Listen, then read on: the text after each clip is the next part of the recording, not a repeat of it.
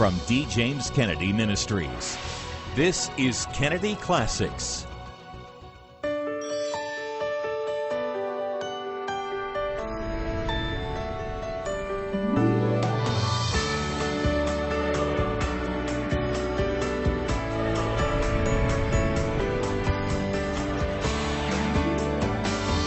Welcome to Kennedy Classics. Hello, I'm Frank Wright, president of D. James Kennedy Ministries, where we are standing for truth and defending your freedom. Welcome to Kennedy Classics. Be sure to visit our ministry website, djkm.org, for all kinds of great digital, audio, video, and print resources. Who doesn't want to be free? As former President George W. Bush once said in a speech before the United Nations, "This much we know with certainty. The desire for freedom resides in every human heart, and that desire cannot be contained forever by prison walls or martial laws or secret police. Over time and across the earth, freedom will find a way." And yet here, in one of the freest nations on earth, much of our public conversation these days still has to do with demanding rights, privileges, and new freedoms. Somehow, there's a sense that we're still not free. Slavery was one of the greatest evils of the world, and yet it still persists today. Some are in slavery to other people, others are in slavery to their desires, addictions, and pleasures. Do you desire true freedom? If so, there's much to be learned from the Apostle Paul's letter to a slave owner in the Bible. Dr. Kennedy tells us more in his message, "The No Good Who Made Good." Our scripture lesson this morning is taken from a tiny and yet mighty epistle found in the New Testament, one that most Christians are not too familiar with. It's called Philemon, the epistle of Paul, the apostle, to Philemon.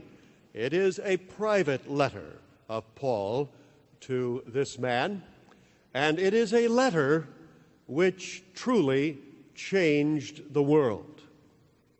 Perhaps you will observe as we read it together in what way the world was changed. Hundreds of millions of people had their entire lives transformed by this letter. Would that our letters could accomplish a fraction of that much.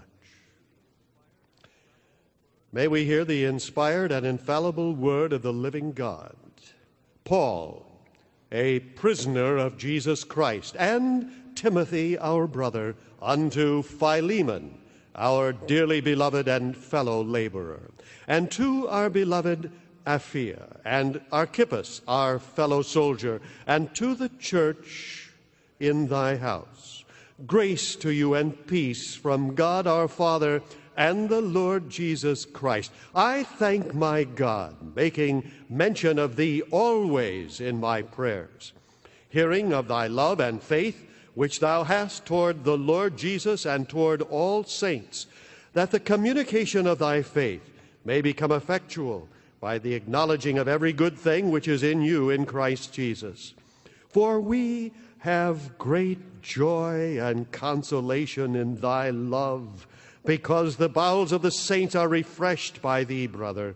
Wherefore, though I might be much bold in Christ to enjoin thee that which is convenient, yet for love's sake I rather beseech thee, being such an one as Paul the aged, and now also a prisoner of Jesus Christ, I beseech thee for my son Onesimus, whom I have begotten in my bonds, which in time past was to thee unprofitable, but now profitable to thee and to me, whom I have sent again. Thou therefore receive him. That is mine own bowels, or my own heart, whom I would have retained with me, that in thy stead he might have ministered unto me in the bonds of the gospel. But without thy mind would I do nothing, that thy benefit should not be as it were of necessity, but willingly. For perhaps he therefore departed for a season, that thou shouldest receive him forever. Not now as a servant, but above a servant, a brother beloved, especially to me, but how much more unto thee, both in the flesh and in the Lord. If thou count me therefore a partner, receive him as myself. If he hath wronged thee, or oweth thee aught, put that on mine account. I, Paul, have written it with mine own hand. I will repay it.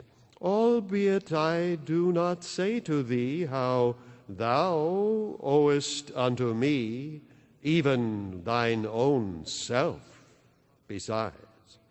Yea, brother, let me have joy of thee in the Lord. Refresh my bowels in the Lord. Having confidence in thy obedience, I wrote unto thee, knowing that thou wilt also do more than I say. But withal prepare me also a lodging, for I trust that through your prayers I shall be given unto you. There salute thee Epaphras, my fellow prisoner in Christ Jesus, Marcus, Aristarchus, Demas, Lucas, my fellow laborers. The grace of our Lord Jesus Christ be with your spirit. Amen. And may the Holy Spirit who inspired the writing of this letter illumine it to our hearts and apply it to our lives. And may his name ever be praised. Amen.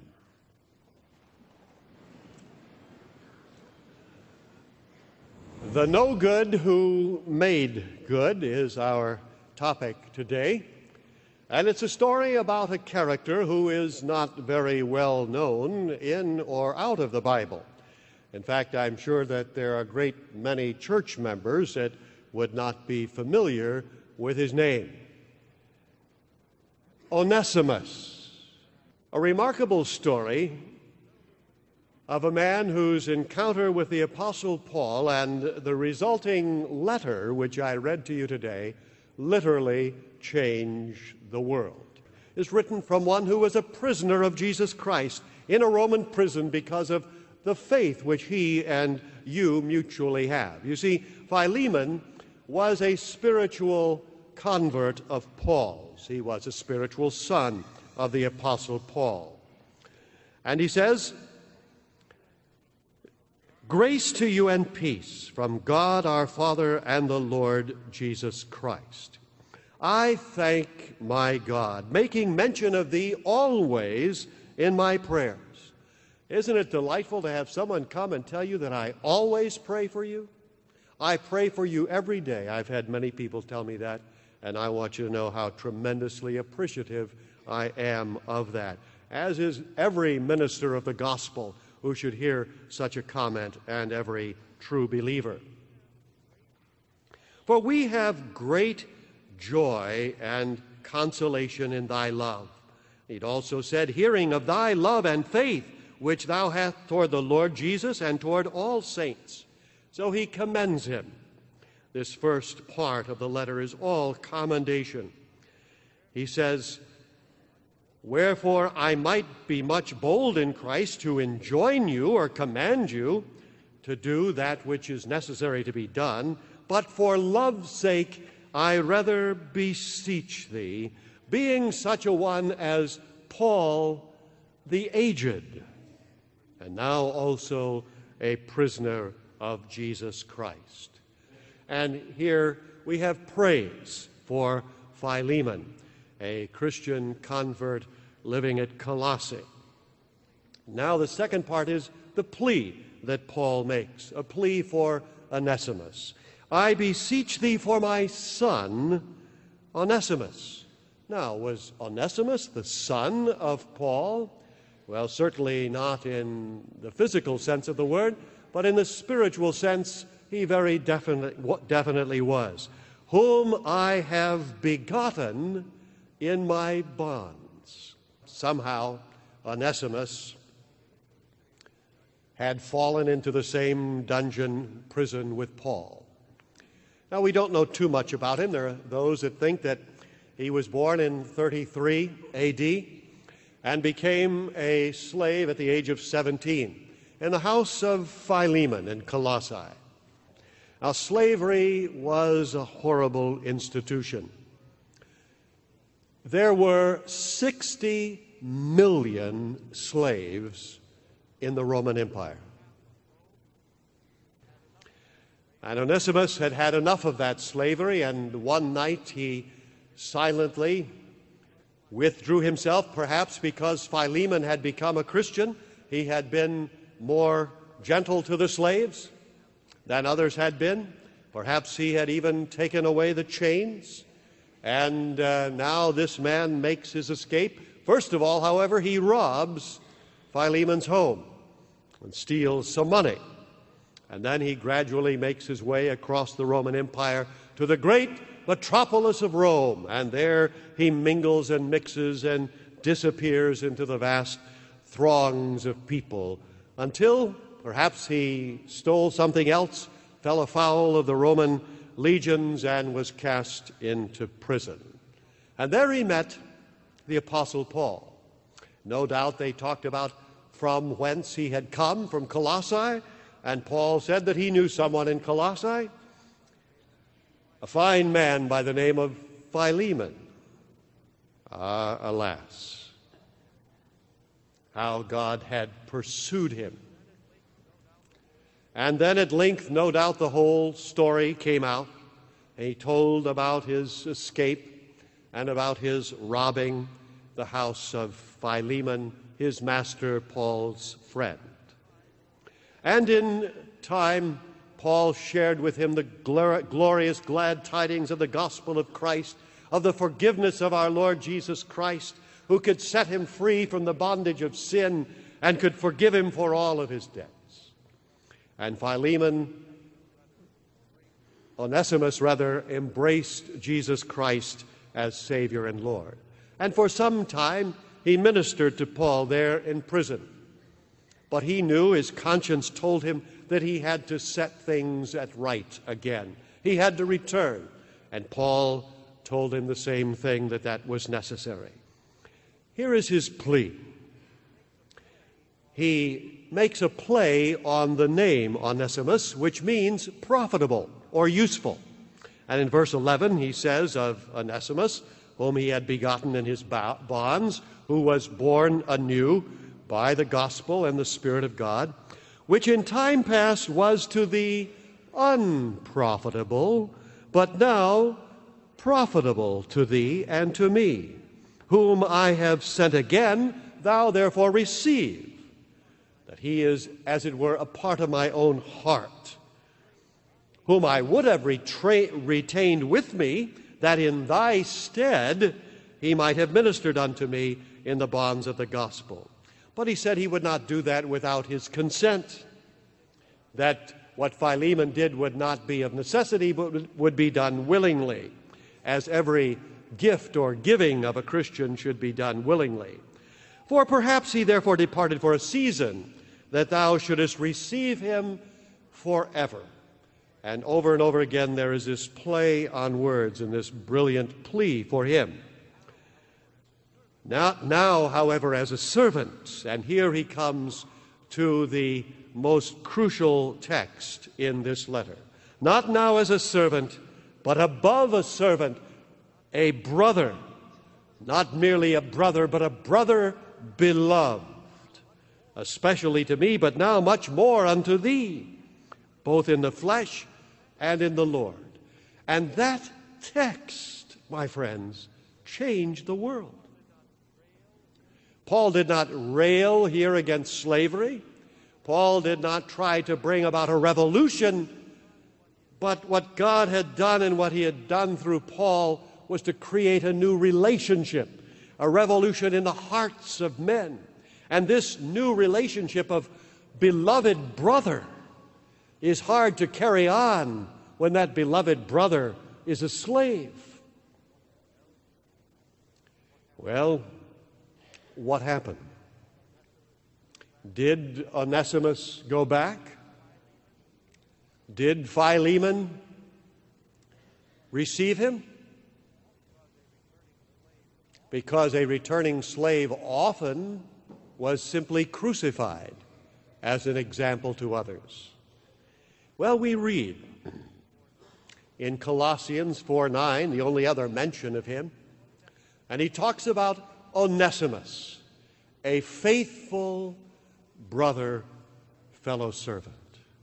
And so we see that there at Colossae, apparently, he has not only continued faithful in Christ, but apparently he has been manumitted by Philemon. He has been liberated, set free, as could be done by any slave owner if he wished. And sometime they were even adopted into the family. So did he make good?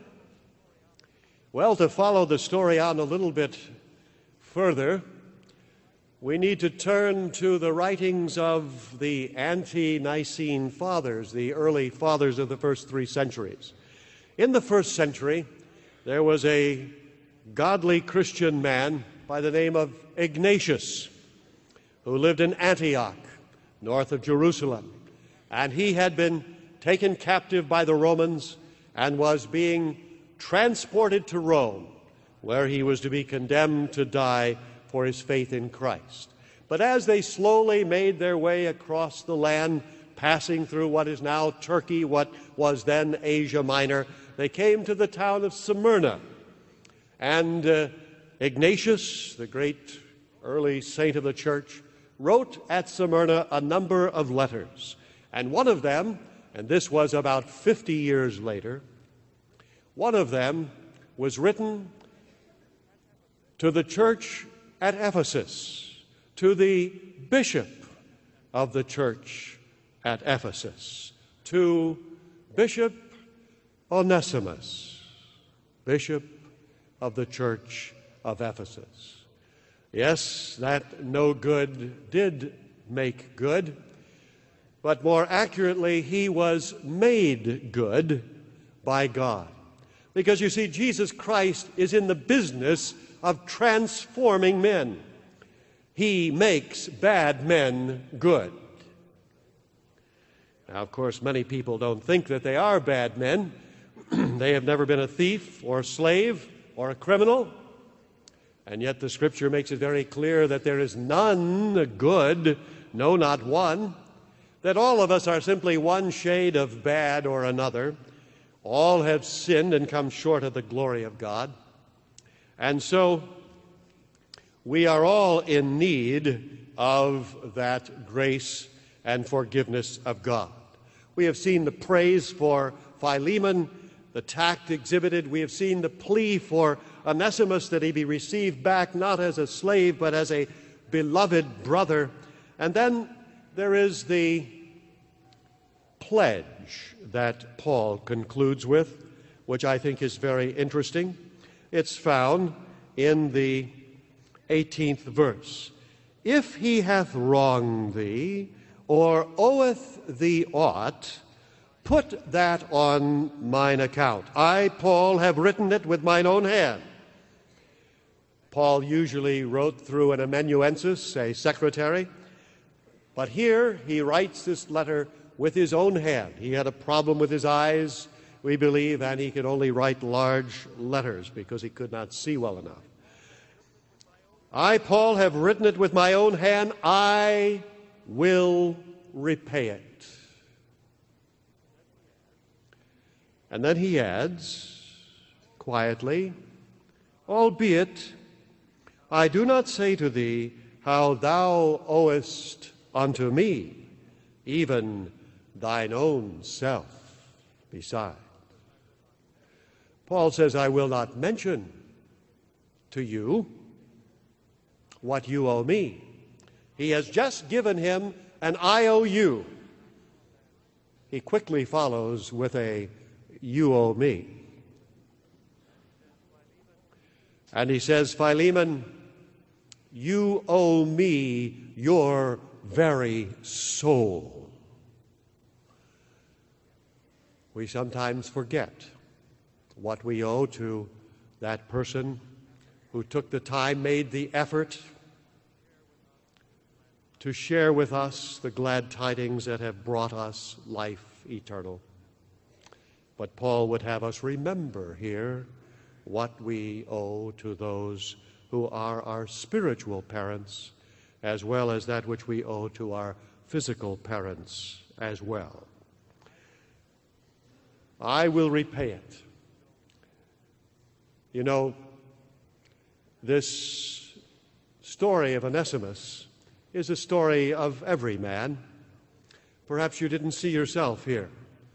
Martin Luther said that we are all Onesimi. Think about it. Slaves to sin, we are each one doulos, the Greek word for the lowest form of bondage, which Paul uses over and over again for us.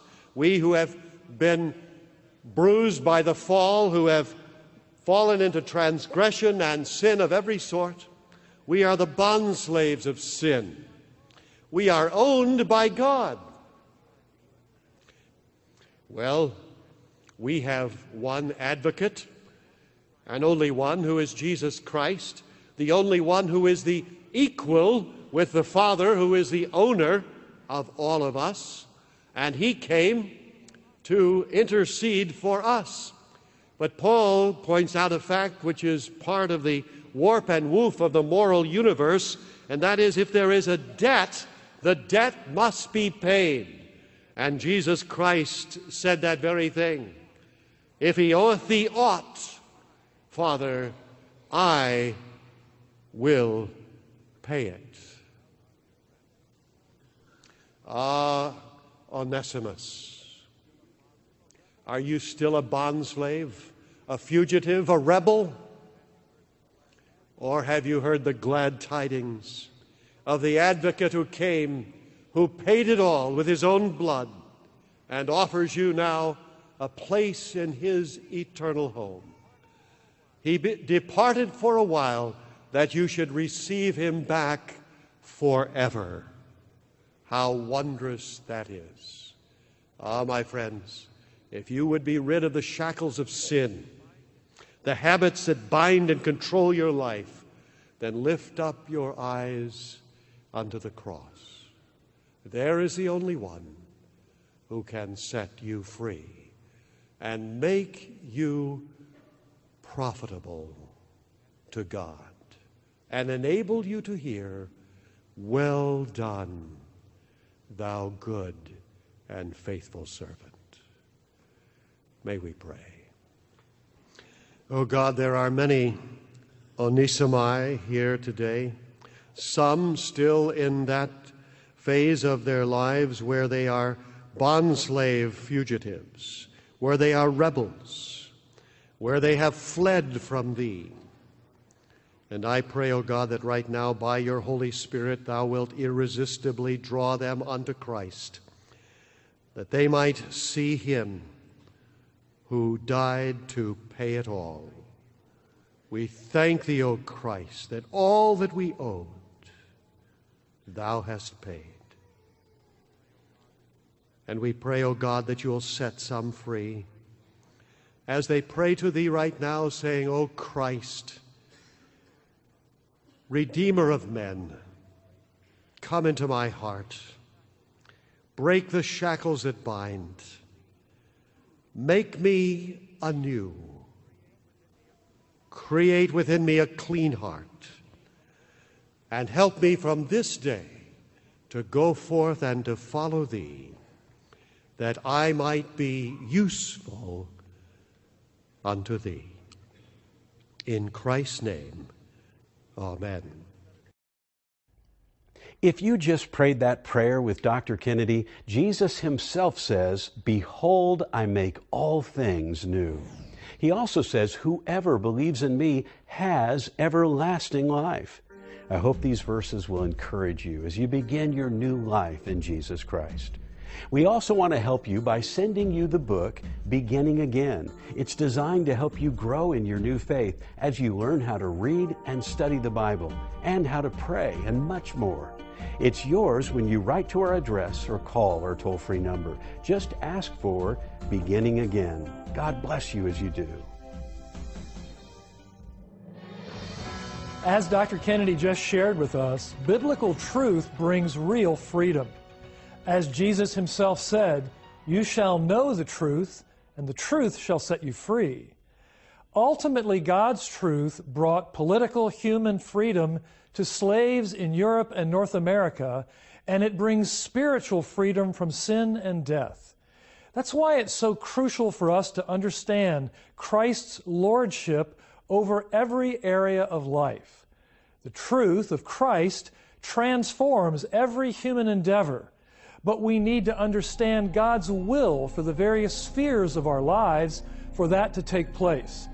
We have developed a new ministry resource to help you go deeper in that understanding. It's our new book, Make Your Life Count. Discover God's plan for the rest of your life. There is simply no other book quite like this out there, which in readable, concise, understandable language explains how God relates to each of the areas of life that surround us, from our work to the government to education to family. We want to send you a copy today as our thanks for your generous donation to the ongoing work of this ministry.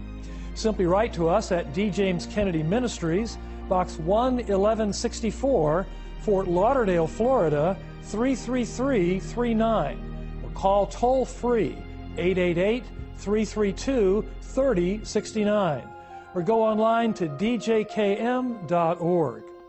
I and several members of our ministry team have written the chapters in this book to help you see in a fresh, new, clear way how God is at work in everything in the universe. False ideas have spiritually paralyzed many Christians. Clear away the fog and get the clarity of a true biblical worldview. Get the brand new book, Make Your Life Count. Discover God's plan for the rest of your life as our thanks for your generous donation. Simply write to us at D. James Kennedy Ministries, Box 11164, Fort Lauderdale, Florida 33339, or call toll-free 888-332-3069, or go online to djkm.org. We at D. James Kennedy Ministries are committed to following in the footsteps of Dr. Kennedy, standing for truth and defending your freedom. I'm Frank Wright. Thank you for joining us for this edition of Kennedy Classics. We'll see you next time. Today's program is available on DVD or audio CD for your gift to this ministry of any amount. Please call, write, or log on to our website today. This has been a production of D. James Kennedy Ministries.